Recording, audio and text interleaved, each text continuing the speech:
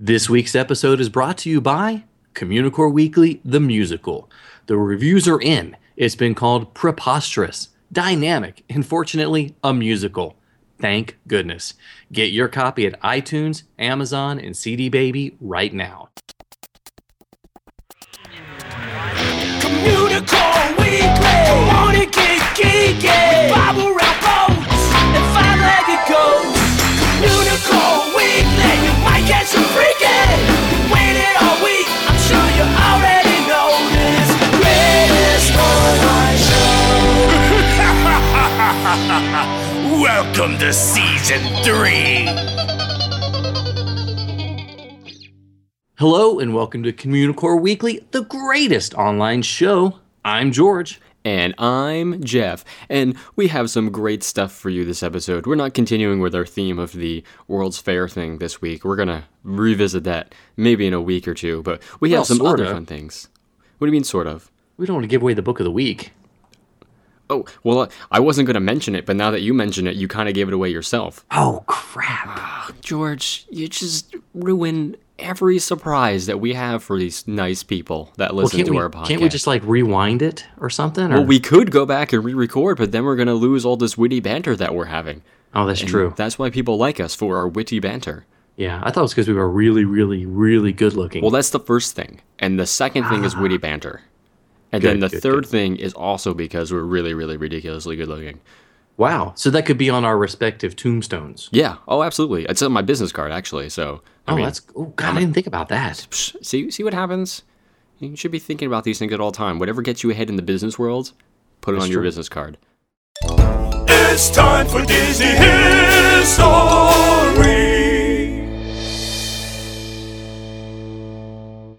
Okay, guys. So it's the middle of the day. You're at Disneyland and you're hungry. What do? Well, eat something. Eat something, obviously. But if it's from 1955 until about 1982, I have a really good suggestion for you. But only if you're in the mood for a tuna sandwich, or a tuna burger, or a hot tuna pie. Which, personally, none of them really seem all that appetizing to me. But not during a hot day at Disneyland. Yeah, a hot tuna pie and a hot Disneyland day. Nothing says magic like that, folks. Nope. So if that's right up your alley, and you have access to a DeLorean or a TARDIS, then plan to eat at the pirate ship. And you can get food at their counter, which is below the deck, and then you can head for the table in Skull Rock Cove right behind the ship. Okay, so the Chicken of the Sea pirate ship and restaurant was a Disneyland landmark from 1955 until 1982, although the name did change to Captain Hook's Galley when Chicken of the Sea dropped their sponsorship in 1969. But when Chicken of the Sea still sponsored it, they had a really great slogan of, "Ask any mermaid you happen to see, what's the best tuna? Chicken of the Sea," which I could have sang, but I didn't. So Thank you for not singing. Exactly. I know it's part of our New Year's resolution. This, of course, fits right into a little story behind the ship. You probably remember that in the film Peter Pan, Peter flies the pirate ship back to London thanks to his pixie friend Tinkerbell. Well, the pirate ship at Disneyland flew once before as well, much like its animated counterpart. Now, in Disneyland, the Nickel Tour, the fantastic book by Bruce Gordon and David Mumford, they explain the flight kind of like this.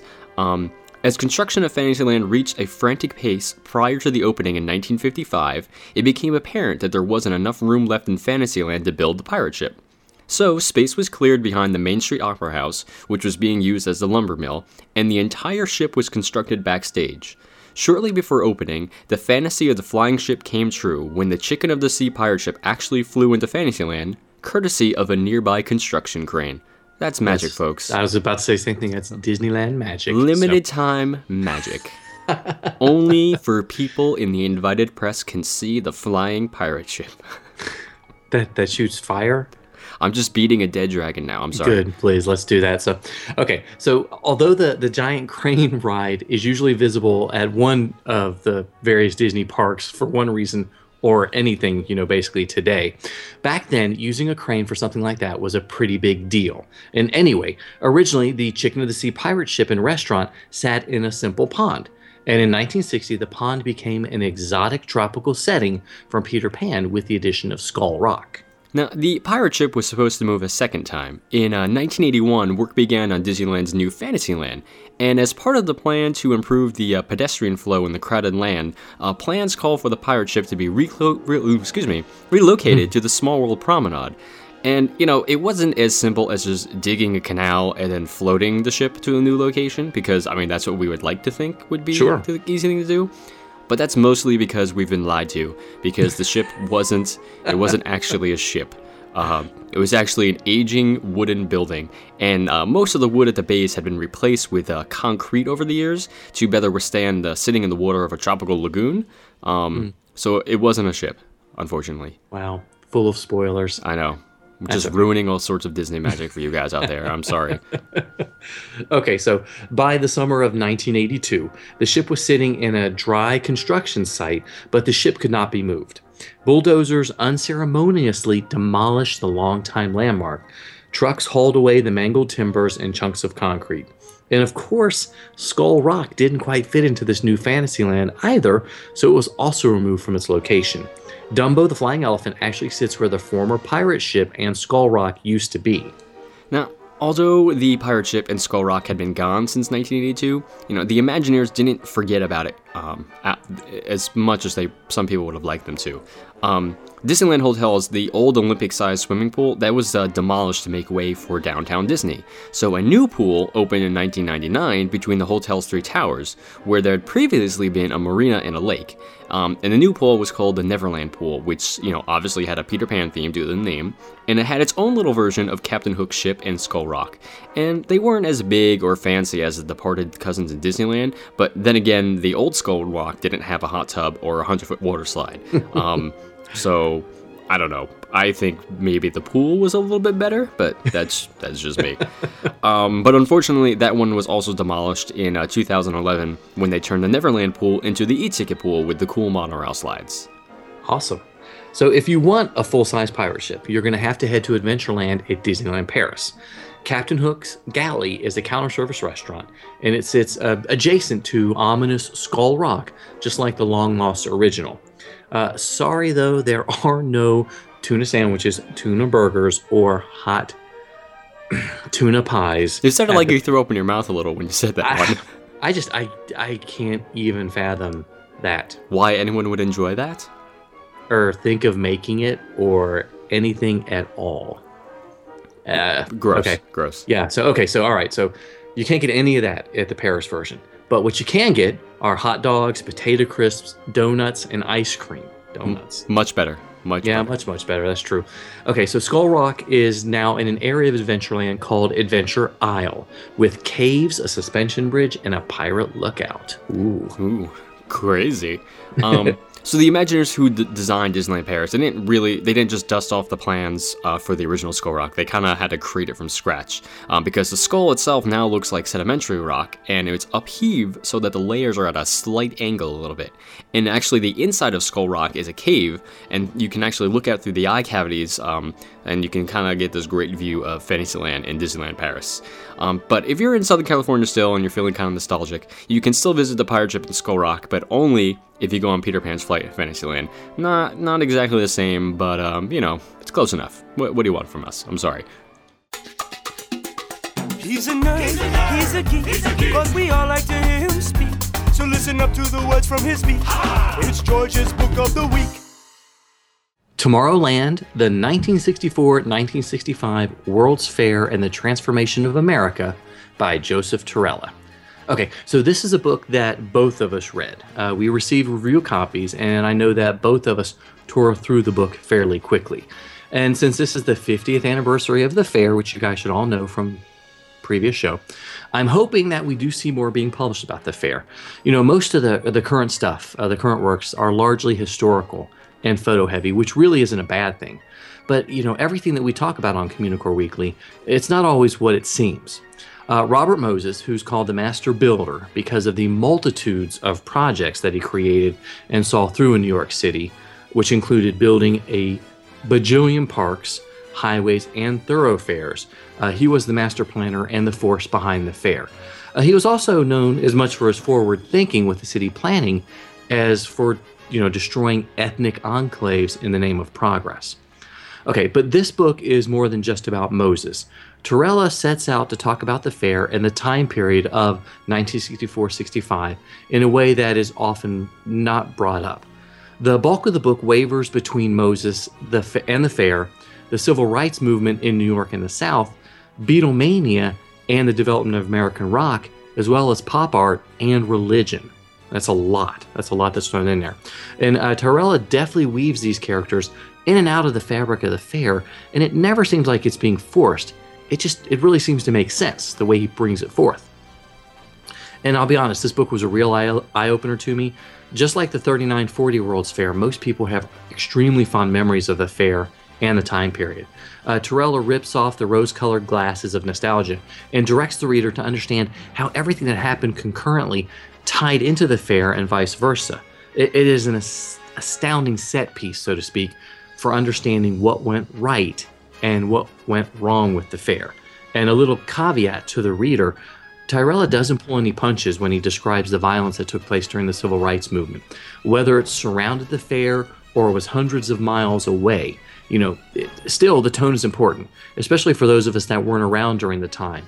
There is coverage of Walt Disney and his contributions to the fair, including some discussions between Moses and Walt himself. And I know, Jeff, I wanted to leave you a little bit of time in case you want to add anything. I did. I got to say right off of the bat, first of all, I really enjoyed the book, really enjoyed the book. I remember I texted George immediately when I was finished going, that was fantastic. Did you finish reading it yet? And he said no. And I told him, okay, I'm sorry, but Robert Moses kills Dumbledore. I hate to break it to you. That's right.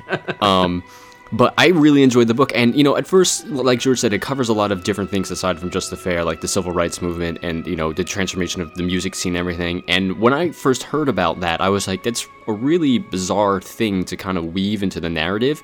But Joseph Torella does such an excellent job of relating them to each other that it just seemed like a natural fit, how he went back and forth between all those separate things and the civil rights movement. And I was just really impressed with all the research he did and, how he could relate it back to the fair. And it just kind of blew my mind, especially there were some tidbits about Robert Moses that I did not know before. And it was crazy how micromanaging he was for these super stupid small things, and then these large issues he just didn't care about. Oh, but with almost mini wars between pavilions. Yes, that he was just let them work it out. Yeah, religious and political nature, which really hurt the fair. I think both of us, we both love this book and we'd recommend it. It's really not for the casual Disney fan. No, don't read this expecting to hear all about the pavilions that the Disney company created. They're mentioned, and it's talked about how important they were and the most successful things. But this book really talks about that almost 4 or 5 year period with the fair and how it changed our values, and it's great. It's quite eye-opening. Yeah, I mean, there's a lot of political going-ons behind the scenes before the fair opened, while it was open, before the second season started, and it's all like early New York City politics that really just kind of blew me away. Like, I know that kind of stuff happens, but just having it all laid out in a timeline and how things came to be and how manipulative some people were and how Robert Moses got what he wanted all the time, and it was a really, really good in-depth book. And even for if you're a fan of the fair, you need to read this book. That's basically the bottom line. Yeah, definitely. I think anybody will enjoy it a lot. So, okay, well, this one is called Tomorrowland, the 1964-1965 World's Fair and the Transformation of America by Joseph Torella. If it's a legend that you seek, come on and take a peek at the window of the week. Kingdom Photo Services, Magic Eye to the World. Renie Bardeau, photographer, archivist. Now, this window was located above the Main Street Photo Supply Company in Disneyland, and it pays tribute to Renie Bardeau, whose name is on the window. Now, Renie was a photo archivist and the chief photographer of Disneyland for close to 40 years, and he started in 1959 after spending 5 years in the U.S. Navy as an aviation photographer. After there were no internships available at the Los Angeles Herald-Examiner, Renie took a summer photography job at Disneyland. He eventually became full-time in 1964 and earned the title of chief photographer in 1975. During his time there, he took over 1 million photos, including the iconic image of Walt Disney walking through Sleeping Beauty Castle during an early morning. He retired in 1998. Sometimes you might see it, sometimes you don't. Hey, look, what's that? It's a five-legged goat. Roger Rabbit's cartoon spin is filled with great little sight gags and nods to the cartoon world, but there are also some references to other Disney films in there. For example, when you get into the Ink and Paint Club portion of the queue, you'll find a bulletin board, and on one of the papers it says, "Lost, one magic feather. If found, please contact Dumbo, care of Timothy Mouse, Walt Disney Studio, Hollywood, California." Of course, this is a reference to the Disney film Dumbo and his magic feather that helps him fly, although, spoiler alert, as we find out at the end of the film, the feather was never really magical to begin with. It was all in his mind, and Timothy was just telling him that to give him a reason to fly. So I guess he just kind of wants it back for sentimental reasons. Well, of course, who wouldn't, right? I would want the magic feather back. Yeah. I wonder if there's a reward. We could go find a feather and mail it to him. Just mail it to Timothy Mouse, care of Walt Disney Studios, Burbank, California. Yeah, I'm sure. Well, I mean, I guess if you do mail something to Walt Disney Studios in Burbank, California, it's going to get there. I can even hand deliver it if I really wanted to. I'm sorry. I felt like I was rubbing it into you. I'm sorry. All how close you live now to Disney so sorry, stuff. George. I didn't mean to make you upset. I am so sorry. It's not making me upset. No, not at all. Not at all. He says with a hint of ire in his voice. I just wouldn't open up any strange packages mailed to Jeff Heimbuck at the mansion anytime soon. Fair enough. Fair enough. Okay. Fair enough. All right, guys. Well, everybody, thank you so much for watching and listening to another one of our episodes. Please be sure to leave us a comment and give us a rating on the iTunes. We love reading what you guys have to say. Oh, yes, we do. And make sure you email us at communicoreweekly@gmail.com. Be sure to like us on Facebook at facebook.com/communicoreweekly. Yep, and follow us, both of us, on Twitter and Instagram. I'm at Imaginerding, and he's at Jeff Heimbuck. And of course, you can always call us on the Communicore Weekly Goat line at 424-785-4628. We want to have another voicemail episode soon, so give us a call, leave us a message. We'd love to hear from you. And maybe get a button, because they're fun. Ooh, that's right. We still have some buttons left over. Yes, we and do. Don't forget that you can still download Communicore Weekly the musical, and don't forget to leave us a review on iTunes or Amazon or CD Baby, or even after you've listened to the musical and call us on the Goat line and tell us how much you loved it there. Yes, and we will be having the karaoke contest soon. It's not a joke. We're actually going to do that. Yes, so yes, we are. Stay tuned for that one. Well, for Jeff Heimbuck, I'm George Taylor. And for George Taylor, I'm Jeff Heimbuck. Thanks so much for listening, guys and girls. We'll see you next time on Communicore Weekly, the greatest online show.